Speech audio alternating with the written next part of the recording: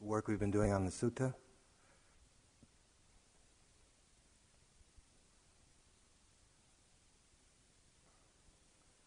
Do you all know what crawl is, C-R-W-A-L?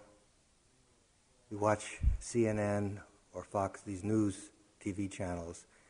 You're watching the news, and then there's also like a ticker tape, other news that's constantly going underneath, crawling along. So if you don't know, you won't understand as well what I'm about to say. And so I was watching CNN about a week after the war, maybe 2 weeks, began in Afghanistan. And the interviewer was interviewing an Afghani woman who was talking about how difficult it was living under the Taliban, all the cruelty and so forth. And while it was a very poignant interview with sometimes pauses, long pauses, and then there's the crawl going on down here. Arafat says, and President Bush declares that, and so I'm watching, and then up in the right-hand corner of the TV set is some stuff from the person in command in Kandahar is talking from the battlefield, describing the conditions that are going on there. And so I'm watching this interview. In the meantime, Arafat says Israel decides to, and the crawl is going on. This interview is going on. Up here is something on the war, and I'm trying to keep up. Mainly the focus is on the interview, but now and then there'd be a long pause or nothing much was happening, and I find my mind crawling along, and then suddenly it was interrupted by the upper right-hand corner where I'm seeing soldiers march, all of this kind of stuff, back to the interview. Then there's time for a commercial break. When the commercial break starts, if you're caught in some of the crawl, it just cuts it off. And then and everything is cut off. And then when the commercial starts again, it doesn't pick up where you left off. So you have bits and pieces of everything. And I started saying, this system is designed by a madman. Why would anyone want this? And I realized, I understand, because their minds are like this. And our minds are like this. And we're perfectly at home. Unfortunately, having practiced meditation, it bothers me. I don't like it. And so that's what we're up against. Our mind, too, we're aware, and if it's the breath, or it's this, or it's that, and then thoughts are coming, and they're contradictory and inconsistent, sentences don't finish, and sounds come in, then your knee starts to hurt, and it just, okay. In the midst of all that, we're told to be in the now, to be here and now. Good luck. Okay.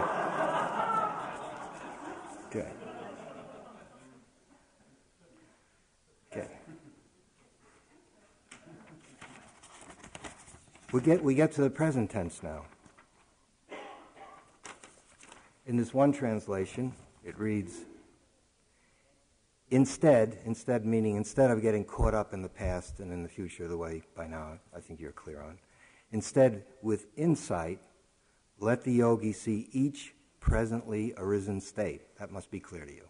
Each presently arisen state, whether it's a breath or a mood or a sound. Let the yogi know that and be sure of it. Know and be sure means to really clearly see that that presently arisen state is impermanent and empty. Okay, we'll get to that. What impermanent, I think, is clear, especially for some of you who knew what does anatta or not self or empty mean. But here's the part in the text that, this is the Buddha speaking. Yogis, what is meant by being swept away by the present? When someone does not study or learn anything about the awakened one, that's the Buddha, or the teachings of love and understanding, that's the teachings of the Buddha, or the community that lives in harmony and awareness, that's us. When that person knows nothing about the noble teachers and their teachings, and does not practice these teachings, and thinks, this body is myself, I am this body, these feelings are myself, I am these feelings, this perception is myself, I am this perception, this mental formation is myself, I am this mental formation. In short, we get lost in the present when we identify with what's happening to us and make self out of it. in one teaching of the Buddha, to paraphrase it slightly, the Buddha says the essence of the entire teaching is to not attach to anything whatsoever as being me or mine. Nothing. Okay. And so what this is saying is when you get lost in the present, you're attaching to the whole, any aspect of the mind-body process. You're identifying with it, you're taking it as being, this is me, this is my body, this is my sadness, this is my anger, whatever it is. Whereas the practice is to see it for what it is. A thought is a thought. An image that comes through the mind is just an image.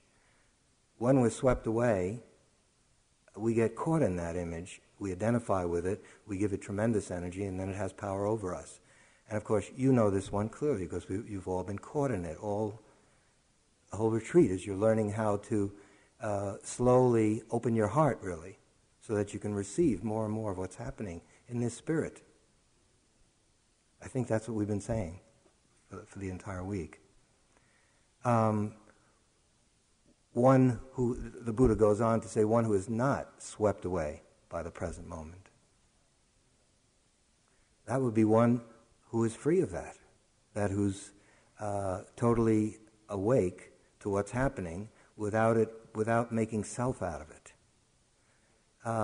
Another way of putting what the Buddha is saying is that our suffering and the end of suffering really has to do with this selfing process.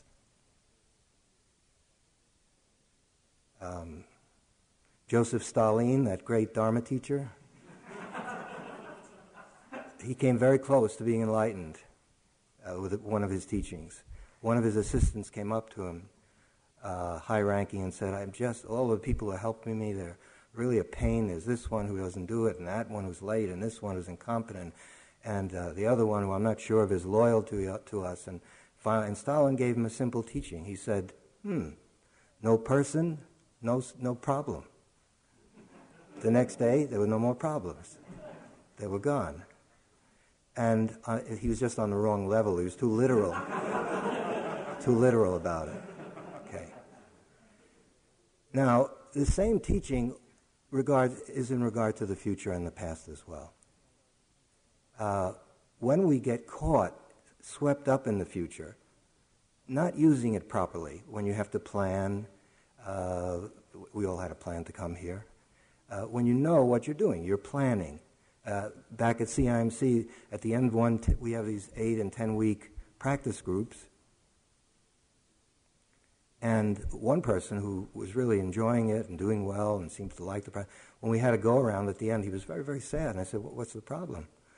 And he said, well, everything has been about be in the present moment, be here now, the here and now, just this, and so forth. And he said, my job is I'm a city planner. So I said, you're a little off here. You don't have to quit your job. It's just that when you do planning in terms of improving the city of Boston, that's what you do. You know that what you're doing is planning. Oh, okay. It doesn't necessarily entail identification, making self, and all the rest of it. It's just an application of human intelligence that we have. And it's the same with the past. We spend a lot of time dredging up the past. We've been wounded in the past. We also have had some lovely experiences in the past. And we spend a lot of time in the future. We're afraid of the future, of what the future may bring. We also imagine a future that's going to be wonderful. If you're young, you may be imagining yourself in a very nice way. What's going to happen when I'm not under the control of my parents, when I have my own job, when I graduate college, when I have my own everything, my own car, and I've grown up. I don't have just the squeaky voice of a teenager, and so the future imaginings may be very, very positive. If you're in your golden years and you start imagining the future, it's a little different. You start seeing the body as when you can't walk as well, when your vision starts to fade, when you say, what was that? When you start visiting close friends who are in a nursing home. My father was, he and his cronies, they were all in their 70s and more, and they were talking about when is a person really a senior citizen? And is it 62, is it 65, is it 60? And then my father, who was, I mean, I'm just a poor copy of my father. He was a wise guy. And he ended the dispute. He said, you're a senior citizen when the old woman that you help across the street turns out to be your wife. Yeah. Okay. Okay. Some of you are not laughing. Either you're too young or you're too old. But anyway. And if you look at your mind, I think you may find, I found it and countless others have, an enormous amount of time is spent on the future and the past because that's one of the main sources of nourishment for selfing. The self wants to survive. At some level, we all know that the self isn't that solid, that it isn't that enduring. There are a lot of inconsistencies. If you start listening to your mind, those of you who are new have just begun. It's like bird watching, only you're listening to your own mind. Go on. You're going to see that doesn't it spend a lot of time reassuring itself, either putting itself down or plans for how it's going to become something better. And if it does this, it'll get that. And so if you listen to a mind that's secure, it doesn't have to keep endlessly talking to itself about how it's going to be okay, or worrying about how it isn't okay, or what does this one think, or that one think, or the yogi on the next cushion seems so happy and smiling, and in the group they talked about what a great retreat it is, and I feel very lonely and bored, and it must be something wrong with me, but if I keep at this, I'll be okay, because the teachers say that I will. It's just... When the teaching said, seeing insightfully, and then it talks about being unvanquished, being invincible. I think I mentioned that language the other evening. What that means is seeing very, very clearly in the impermanent and empty nature of whatever it is that has arisen in this moment. If you can begin to look at fear and begin to see that it arises and passes away, and to see the energy of fear, not as an idea, and begin to see that it isn't as substantial as you think it is, _think, or as we've made it be substantial by identifying with it. Little by little, the day comes when your relationship to fear starts to change. You've become more familiar with it. You come to know it, just like if you go to a foreign country and you don't know the language, you don't know the currency. But if you stay there long enough, little by little, you learn where the streets are, and it's workable. You learn a few key phrases, you buy a little book, and so forth. But the empty part, what do you mean insubstantial? And that's, of course, I'm not going to be able to do it justice. It's something that is very confusing for many people who are on this path. What does it mean? Let the yogi know that and be sure of it. That what it is you're seeing is impermanent and not self. It's lacking in real substance. Let me give you a more crude example, and from that go to more refined.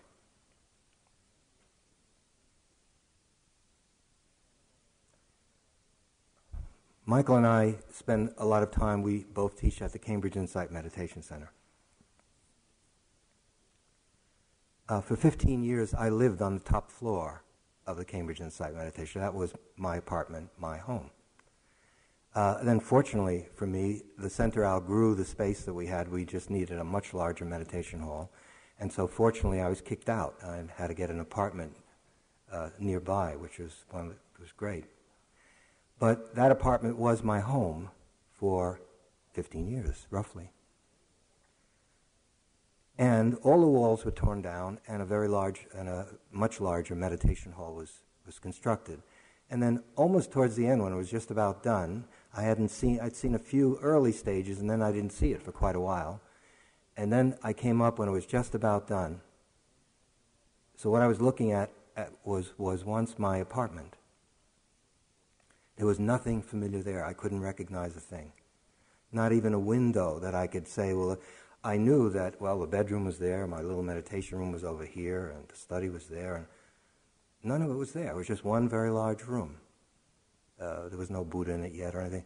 And it was very disorienting and disconcerting. I knew where I was by memory, and yet it wasn't here anymore. Now, was I living the 15 years, was that a hallucination? No, that was put together by conditions, and one of the main conditions was my mind imbuing it with a reality that this is my apartment, my home. And it was wonderful. It was a place that I could go and retreat to and be alone, be quiet.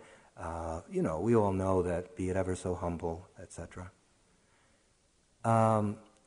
Emptiness doesn't mean useless or worthless, or that it's a hallucination or a total imagining. It means that it isn't quite as solid as you thought it was. It has a certain kind of insubstantiality. And the Buddha's teaching, and now modern science echoes it, is saying that everything is empty. Even what seems to be the most solid thing, when you come in close, it's empty.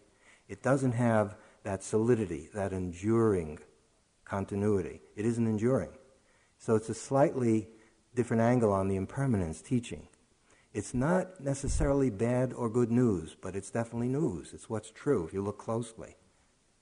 Actually, it's something quite marvelous and miraculous, that emptiness is manifesting again and again, as wonderful as my apartment.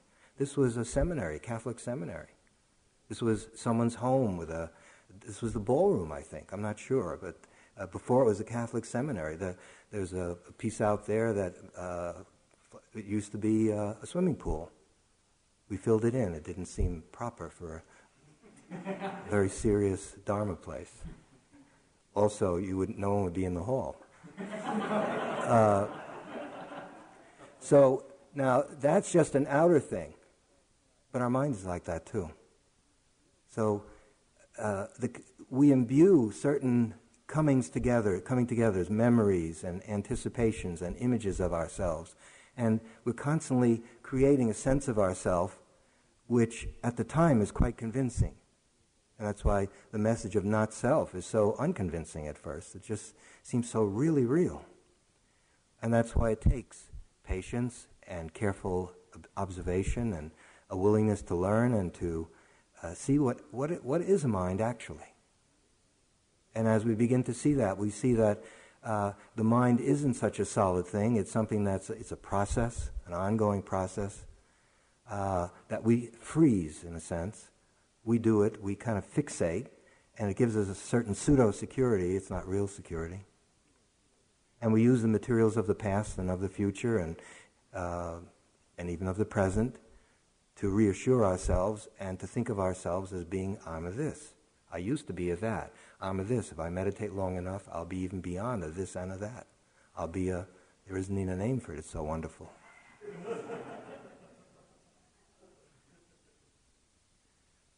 Insightful seeing sees into and through all of that. And in the letting go, you're taken deeper and deeper into what you could call your original nature, your true nature, Buddha nature, the unconditioned, so many terms for it. They're just words. You can't really explain it, in my opinion. And the names are all inadequate. They're endless. God realization, whatever you like. But you can know it. It's not a hallucination. So that in Dharma terms, it's coming to our true home. It's coming to our true nature. And the only place that life happens is in the here and now. It doesn't happen anywhere else. And more as we learn to be intimate with this moment, experience it as it is, just that. And in the choiceless awareness we're doing that. We're learning how to be with exactly this. And this keeps changing as you watch. That has a dynamic all its own. If you're able to allow life to reveal itself, in other words, if you watch with affection and keen interest and allow the process to happen, we use the name choiceless awareness, there are other names for it, the mind starts to empty itself of its own content. It's just natural. It starts to empty itself. Some of you have seen that. You don't like some of what it empties itself of. But it was there. It didn't drop from the sky. It was in consciousness. Jung called it the collective unconscious. We have, in a sense, the history of mankind. And certainly, at least your history. It's all coming out. Footnote, Jung was wrong. He felt that was the deepest aspect of being human. Anyone who's done meditation for some time, when you penetrate deeply, you know that the materials that are coming up from the unconscious are, in a way, not that different from what's conscious. And you penetrate to something that's even deeper. And that's, of course, why we practice. Let's have some Q&A of, let's talk about particularly daily life, because we're going home now. A few words about daily life. One thing, don't come to view choiceless awareness as some esoteric, rarefied, very special contemplation and meditation that you do in special times and places, because I think it's wonderful preparation for daily life. Even if you have the same schedule every day, get up at the same time, do a bit of exercise, sit, wash up, have your breakfast, whatever it is you do, the inner life doesn't follow the schedule, does it? It's constantly going through changes. And so we're getting practice in being with what is, with just the way it is. And so when you sit down, you have this beautiful laboratory, dramatically simplified, because here you have nothing else to do. You have a little yogi job, and the rest of the time it's just you're here to get to know yourself. That's your job. And when you sit, it's really simplified, sometimes too simplified for our own comfort. And we sit and we see our life unfold, and we can get to know ourselves directly, intimately, not as an idea. As you begin to enter action, the world that each one of us goes back to, the degree to which you can bring a clear mind to whatever you're doing, so much the better. We've been emphasizing here and now, to do each activity in the day with mindfulness. When you're sitting, just sit. When you walk, just walk. When you're washing pots, just wash pots. In other words, wholeheartedly enter into and receive what you're doing, whatever it is. Nothing is unworthy of your best attention. It's not that the day is made up of a few special things that you're totally interested in and alert to. That's probably how we are already, naturally. And what it's saying is, be alive. So the instructions for here, to pay attention to how you eat, how you dress, be mindful. It's the same instructions when you go home. You don't need any new teaching. It's just that it's much more active. You don't have as much protection. You don't have fellow inquirers with you. A lot of the people around you could care less. CNN will be alive and well when you get back. And the minds that are fashioned by and gave birth to CNN, that's what's going to be around. Co-workers and people who don't practice. And it's not to be resented. It's just this is the environment we live in. Also, it's not like we're free of it yet. So bring the practice home means bring the spirit of this, whatever, moving from, our life in a sense is a journey, an encounter from now to now to now to now with people, with nature, with things, and it keeps being that.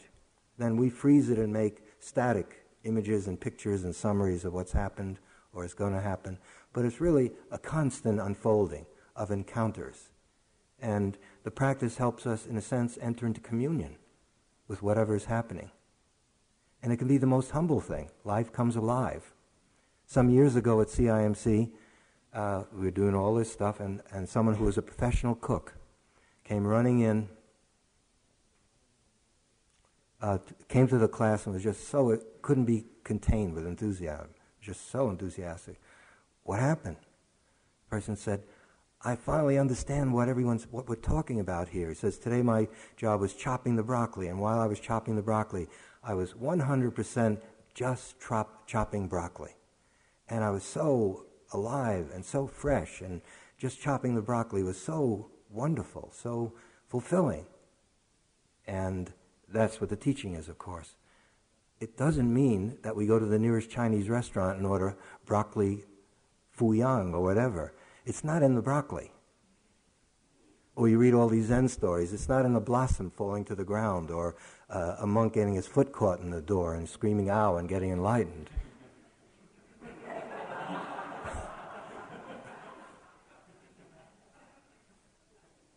It's in here. Wherever you go, there you are again. Now you're chopping broccoli.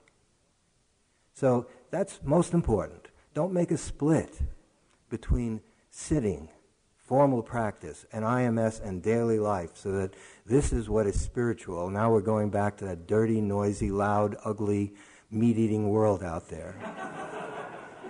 Raucous, beer-drinking, cursing, hateful world out there. And then I can't wait for my next retreat. And in the meantime, months go by where we're hardly where we are. So that attitude, when it's time to sit, really sit. And I think it's very important to establish a sitting practice, especially for those of you who are new, those who've been practicing for a while, you know that. Protect it. You need to protect it because it's eaten away very, very easily. There's so much going on in daily life for most of us. But before you know it, you're sitting once a week, not at all. You have to really protect it. Within reason. You know your schedule, you know your capacity. Go a little bit beyond it. If you feel on your own, you may not be able to sit as long. You may find a half an hour is just perfect. Okay, go to 35 minutes. Challenge yourself a little bit, but don't overdo it. If it's 20 minutes, make it 25 minutes. So the sitting practice is special. And then again, it isn't at all. Because before IMS and Buddha and Vipassana and everything that's been said here, there's life. Life is only found in the present moment. And all of this training and practice and, in a sense, form of re-education, of seeing how you can unlearn what's destructive and make room for something that's beneficial in your life, we can all do it, but you have to do it with the materials of your life. And I'll leave you with this attitude.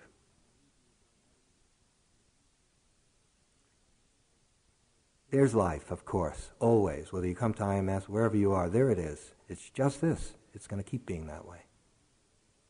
If you can view that the world exists in order to set me free, it's a great help. That's a yogi's dream. In other words, whatever you live out your life with your partners, plant flowers, go to a movie, whatever that is. It's not that you have to, anything changes there. It's just whatever is happening, by fully being with it, you begin to liberate yourself. And I'll just leave you with this thought. That's about 3 things I've said I would just leave you with. Become really sensitive to your reactions to things. Particularly in daily life, we're reacting even here, we're reacting all the time. Often we get lost in that which produced the reaction. The person, the weather, whatever it is. Traffic jam. More and more, I think you may discover that the reaction is at least as important, probably more so, than what's produced the reaction. And as you more and more remember to be in touch with yourself, your reaction, the reaction starts to weaken and fall away. The actions that come out of that mind are mechanical. They come from the past, from your accumulations. You were brought up this, that, and the other way, and then you've had these experiences. I don't like this, I like that. And it comes out. It's just like you put money in for root beer, you get root beer. You put it in for, what are people, Coca-Cola, you get Coca-Cola. Mechanical, we're machine-like. If you begin to see the reactivity as the conditioning, your personal conditioning, it starts to weaken and fall away, and then you have the opportunity for a response. The job of clear mind, the work of clear mind, which is that's our project, is seeing things as they are. When you see things as they are, it's so much easier to know what to do, what to say, and so forth. Any questions as we head for, sure.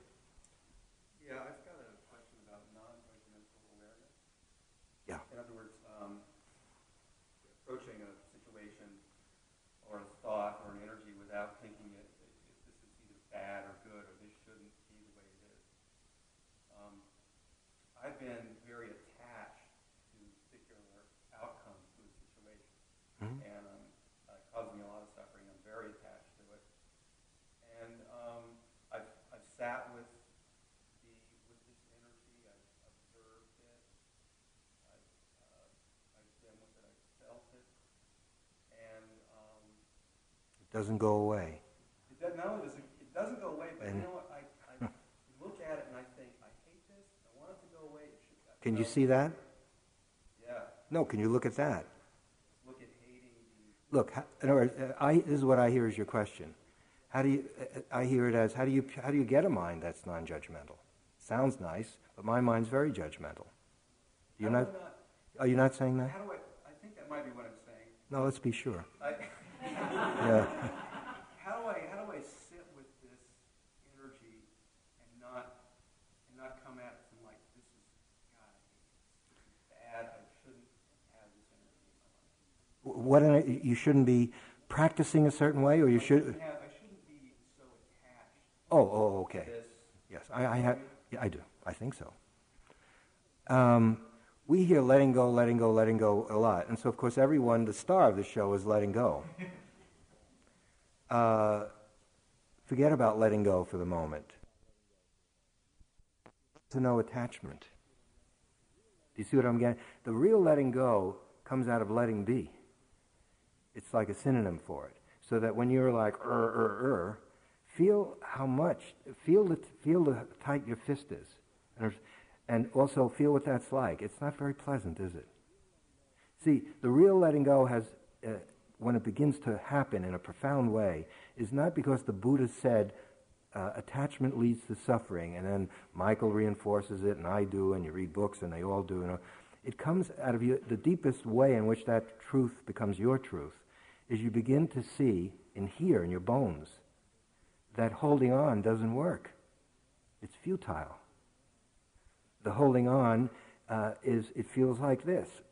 The veins are popping out of your neck, the shoulders are up like this, the heart, you go for checkups and they say, hey, you got a lot of high blood pressure, you're so young, et cetera, et cetera. So that you learn, there's the Buddhist psychology is very simple, almost simple-minded. A lot of it is similar to Pavlov, with his rats. Okay, you stick your hand in fire and you get burned. Most of us learn that one. Maybe we do it a second time, right? Usually, unless there's something really wrong, you don't do it a third time. Okay. Now, you can then get attached to fire is no good. But you can learn how to use fire to heat yourself, to cook with, without, that this is something you don't touch. And maybe your mommy told you not to do it, but then when you touch it, you do it, and it burns, then you really know it. And then it's your truth. And letting go is irrelevant. I mean, you don't even want it anymore. Now, a lot of things in life are decked out, camouflaged. They're saying, I am incredibly wonderful. In the meantime, they're fire, and we're getting burned by it. And that's what is the power of self-deception, delusion, craving. The ego is so vulnerable. You see what I'm getting at? And so investigate what it means to the resistance, the contraction, all of that. And out of that, it's like fire. You're going to learn, it'll just start, it's a natural law. It'll start to loosen up and ease up, and then it'll fall like a fruit from a tree. My ethnic group is we point all the time, so I'm... Do you see what I'm getting at? Good, please. A couple years before I started practice, I was very influenced by a book that came out called Flow. You may know it. Slow? Flow. F-L-O-W. Don't know it. By a psychologist from the University of Chicago, you may know. Anyway, he has made a study of happiness. Is this going to be about you? This is about me. Okay. I was very influenced. Because this is just a half-hour show. Yeah. Basically, what he was saying is, if people are happy when they can be absorbed in what they're doing, find something that they really enjoy doing and be absorbed in that. That's right. And find the kind of groove, like if you're a runner. It's torturous for the first few minutes, and then you work into a groove, you find the flow. And that's true with anything that you can do. I think that's so, yeah. And here's my question, is my confusion. Because I guess I'm fortunate to have some work that allows me to find that kind of flow. Not all the time, but often enough to be gratifying. And I find myself going for hours and hours, applying myself to whatever it is. And then I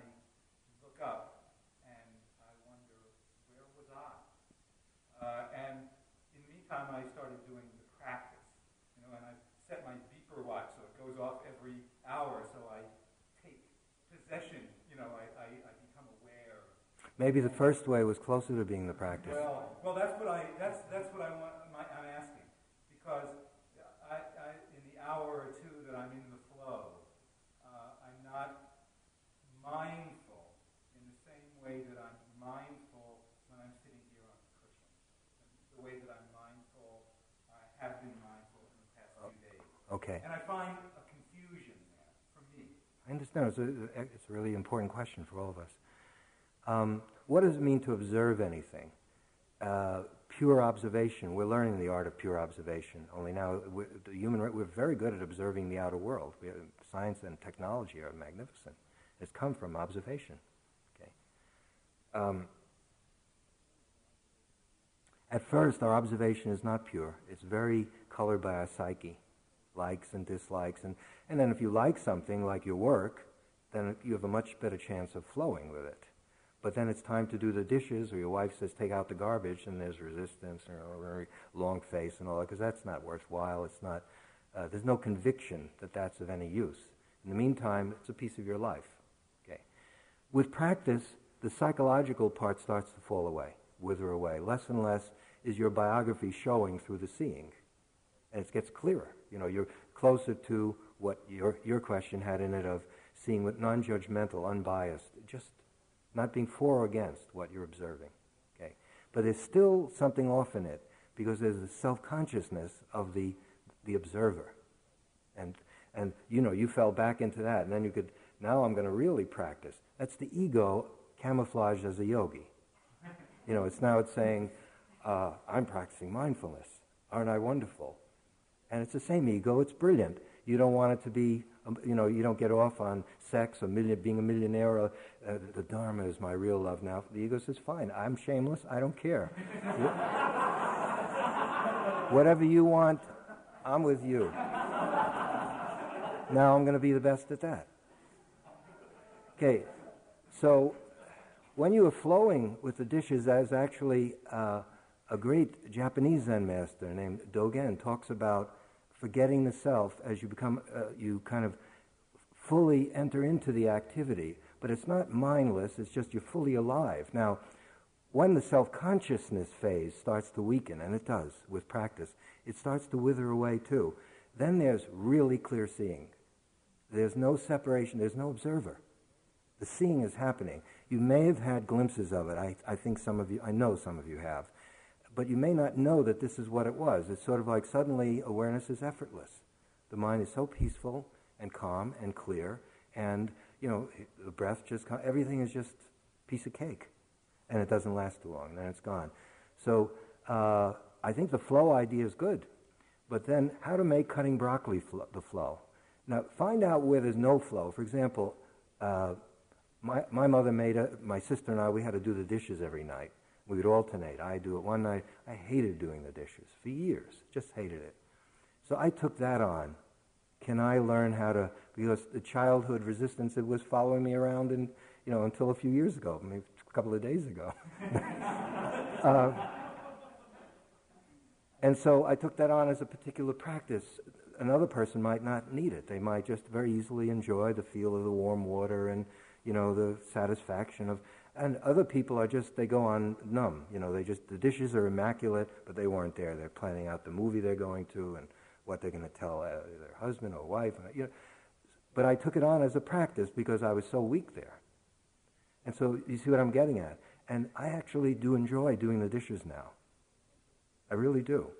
There's something, but it's not in the dishes, just as it wasn't in the broccoli. Is that I'm honoring the fact that, maybe it takes 20 minutes or half an hour.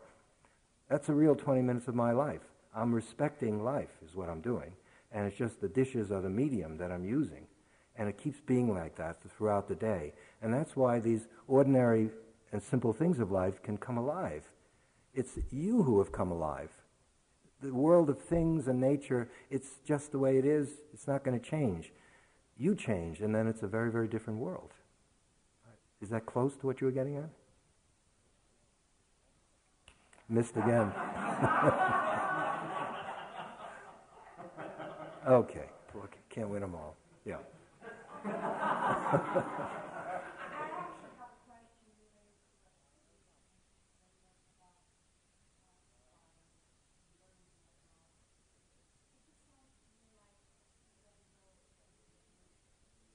That's not real letting go. Then you're... No, that's my question. Oh, We oh. find that if we sit and meditate and really look Okay, period. Suffering is suffering. Now, if you then attach to it by trying to push it away, or some people get delight. There's extreme states of masochism, where people love to suffer. okay, that was my question. That's not what I'm talking about. Yeah, I know. I mean, that's what It's not complicated. aversions will be suffering. No, aversion's different. If you're a masochist, I'm making this up, I don't know where, let's say you're doing it because the reason you're not stopping is because it isn't fire to you. There's some kind of, but when you look at how would a masochist get free, there's probably a huge price they're paying for being that way. In terms of other aspects of life, I don't know. Maybe not. Maybe it's a great way to live. I rather doubt it, because we heard it. Aversion is an attitude towards it. Fire is like it's a form of pain, and you can learn from your pain or not. Some people, now you can learn from fire. That's an easy one. Many people don't learn how. We're here to learn how to live. The Buddha, in my words, is saying, human race, you don't know how to live. You need to learn how to live. You really don't. Even those of you who are called adults, you don't know what you're doing. And you're bringing up children without even knowing what you're doing. And then you're feels, in my generation, if you put on an Adam's hat, that meant you were an adult. And women, I go for a man who wears an Adam's hat. People are no more mature. They just an immature person wearing an Adam's hat. Okay. What I'm talking about is that you learn from life that what is harmful for you and for others, and there are two ways. One is this immediate, direct experience of being burned by the fire, and finally you get it. Okay. There's another kind of learning, and it varies with what the activity is. Sometimes through reflective insight, not direct insight, clear, direct seeing. The fire would be that. Through reflective insight, and usually those aren't so tightly held. You put two and two together and realize by intelligent reflection, using reason and, look, I spend so much time going into the future, and that's because I really don't want to face what's happening to me right now. And you hear the talks, and then you decide it's so obviously true, and something weakens and it starts to fall away, and then you're better able to look at the present. So sometimes things happen that simply. But you were talking about something that wasn't, it was a fruit that didn't want to fall off the tree. Okay, aversion is something else. That's an attachment. Again, that's another attachment. Then it's this kind of thing. Pain is just pain, and then it can be followed by whatever, holding on or pushing away. Do you see? Good. Anything from this side of the room? Please.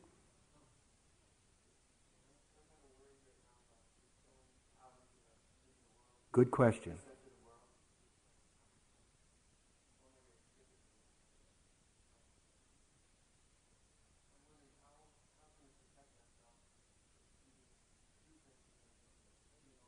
Yes, that's a very good question. Dharma practice makes you more sensitive in the sense of vulnerable. It also makes you stronger. Now, sounds like a contradiction. You become more sensitive because as you become more intimate with your own experience, you can really feel your suffering. The instructions, we're kind of rubbing your face in it. Come back to it, but not in a blind way. A unskilled way. We're trying to say there are ways to relate to what's happening to you. You do become more sensitive because as the mind becomes more clear, it's like your glasses were all fogged up and you didn't know it. You're starting to see. For example, one yogi who attained enlightenment was asked, well, what is this enlightenment that everyone's talking about? He said, well, the sky is blue. What did you learn from your enlightenment? He said, I learned that the sky is blue and the grass is green. What? We all already know that. Not really. So you do become more sensitive. And you become more sensitive not only to your own pain, but to others' pain. That can help you relate to people in a much more kind way, a natural compassion and kindness, because you can feel that we're really all just one person. It's all the same. but you, in a sense, you're more vulnerable. So where does the strong part come in?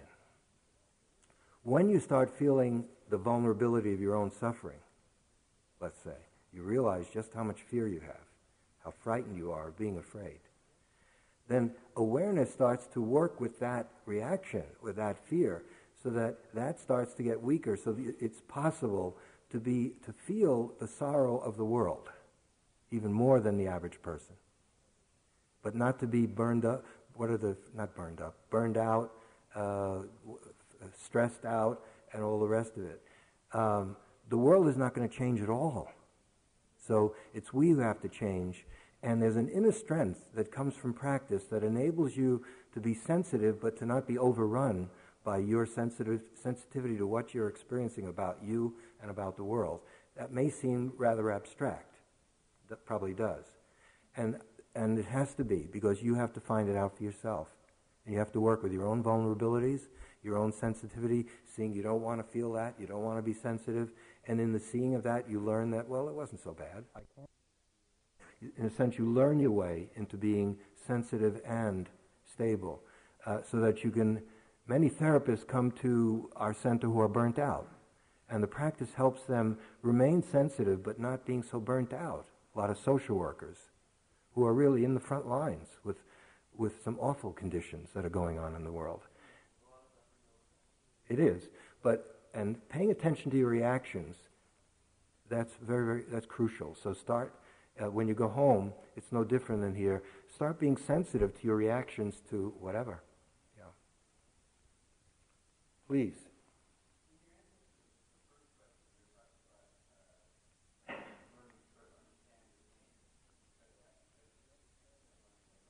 Well, the understanding is, it's not intellectual understanding.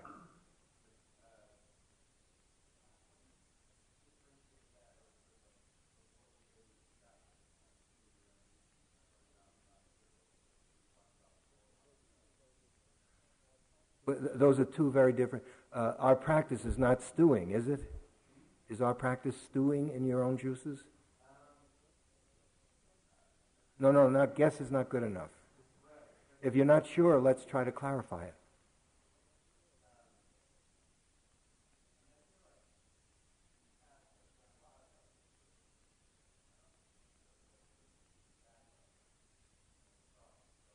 Yes.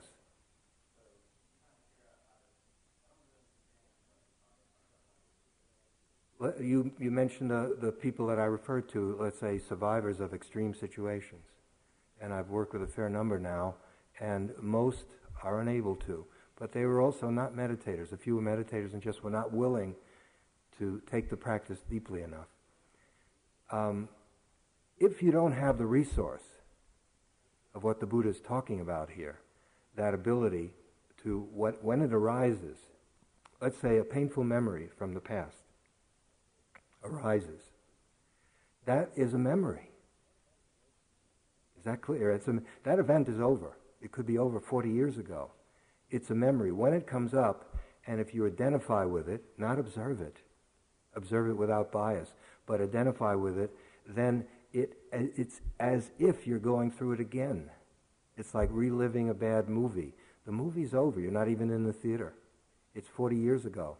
And the body then responds, emotions come in. Before you know it, you have a very powerful drama as everything is reacting to everything else. But that's not a life of awareness. That's what I would call stewing. And there's one person, a very close friend, has become a close friend, and keeps asking in a thick Russian accent, what is this Buddhism you keep talking about? And every time I try to explain it and apply it to her situation, she's a survivor from the gulags. Lost. I mentioned her. She gets on her roller skates and gets out of there as fast as she doesn't want to look at her stuff. And she's just wearing herself down. She looks 20 years older than she is. So practice is a way, not of stewing, but of opening up to, of receiving, but not in a helpless way. Now, what is it that protects you? It's your awareness that protects you. But many of you are really new. Your awareness is just baby awareness. For example, we give the instructions, be mindful of everything you're doing, right? Okay, you've heard it many, many times. There are people who've been practicing for 30 years, and let's say we have a retreat, and we give the same instructions. The mindfulness for them, and for someone who just walked first retreat, never sat before, some of you are really new. You're pre-new. Sandbox. That's not a criticism. It's just that, okay, the art of observation is, in other words, insight meditation. The key to liberation is through, you don't get free by trying to break free of your chains, whatever your chains are. It's through clear seeing. It's through seeing into deeply. It's the seeing that frees you. That's not stewing. But in order to do that, you have to have, the mind has to be fit. Well, I can't find it.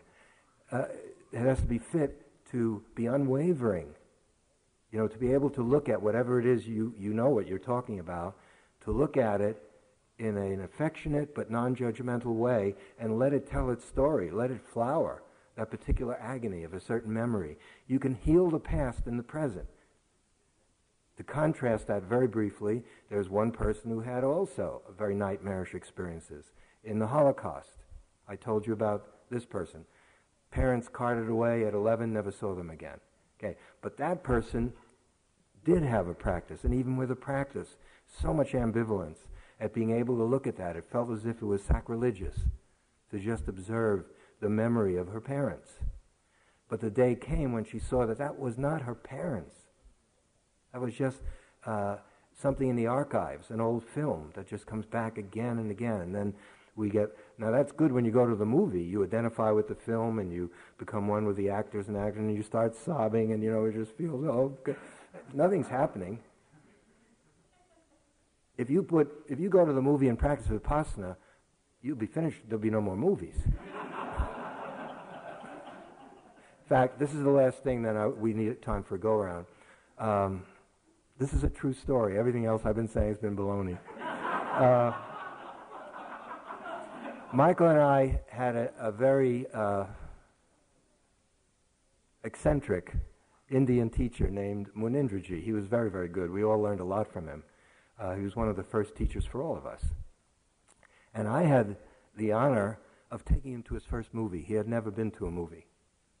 We went to a movie in Cambridge, and we came out, and he said, well, why do people make such a fuss about this? He said, you know, he didn't have a good time at all. I said, well, what was happening, Munindra? He said, I was just sitting, I knew I was mindful of sitting in a chair, and light was going on the screen, and there was this and people were sitting around, and images were flashing, and just going like that. I didn't get any satisfaction from it. What do you all see in this, in this movie? So I try to explain to him,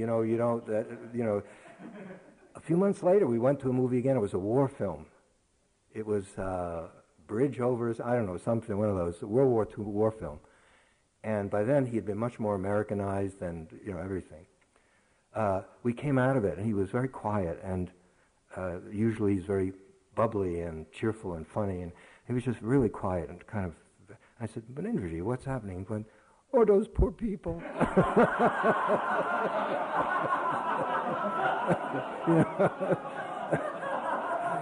Killing one another, and so much death, so much unnecessary. I said, Munindraji, now you understand what a movie is. But you were not a Vipassana yogi at that moment. Okay.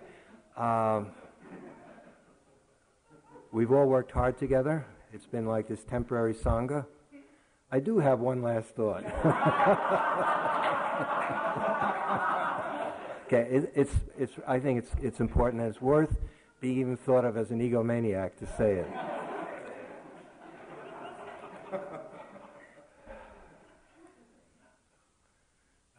It's the 9/11 phenomena. I don't know what is in store for all of us, but the simple teaching of being in the present moment is the best help you could have. Not to get lost in the past where people start saying, there was a period where America will never be the same, the world is a different. That may be true. It's not totally true, but there's some truth in it. And then people going back to the good old days, and we can just go to a mall and go up into high buildings and go to an airport casually and bemoaning that. The world we're living in, this is really happening. That building really was destroyed with those people. This is all really and truly going on. It's not just a TV event. It's a harsh reality. And so are other things harsh, not our realities. Birds are still chirping. They're still, mothers are still loving their children. Everything is still, it's all what's going on. The practice is always to staying in the present moment. And maybe now we're much more sensitive to how little control we have. We never had the control. It was a delusion. But we needed something like this really woke us up, at least for a while. Don't get off too much in the future. Sometimes intelligent futuristic thinking is useful to stock up with food or water. Sometimes that does make sense. But people are creating scenarios where it's the apocalypticians, people all over. The end of the world is sort of, everything is over, bye-bye. Maybe. But keep it simple. Stick to the present moment. Now, some years ago, Thich Nhat Hanh told a bunch of us how when the boat people left Vietnam, they were trying to get to other places. Many of them, as you know, were lost at sea. And he said they were rickety little boats. And the boats that survived had a better chance of surviving if there was at least one person who could remain calm, who could remain mindful, who could remain centered, who was not hysterical when they would get to these huge waves. If there was no one on the ship like that, the likelihood of it getting lost at sea was much, much greater. Okay, you're that one person. Whether you know it or not, you didn't realize this. This has been Special Forces training for you. But it's inner Special Forces, inner SEALs, inner Marines, inner whatever you like, Rangers, because you're all in some world, and you have resources that often people don't have. And if you can remember to come back to the moment and stay balanced with whatever awaits us, and none of us know, then you can be beneficial for the people in your life.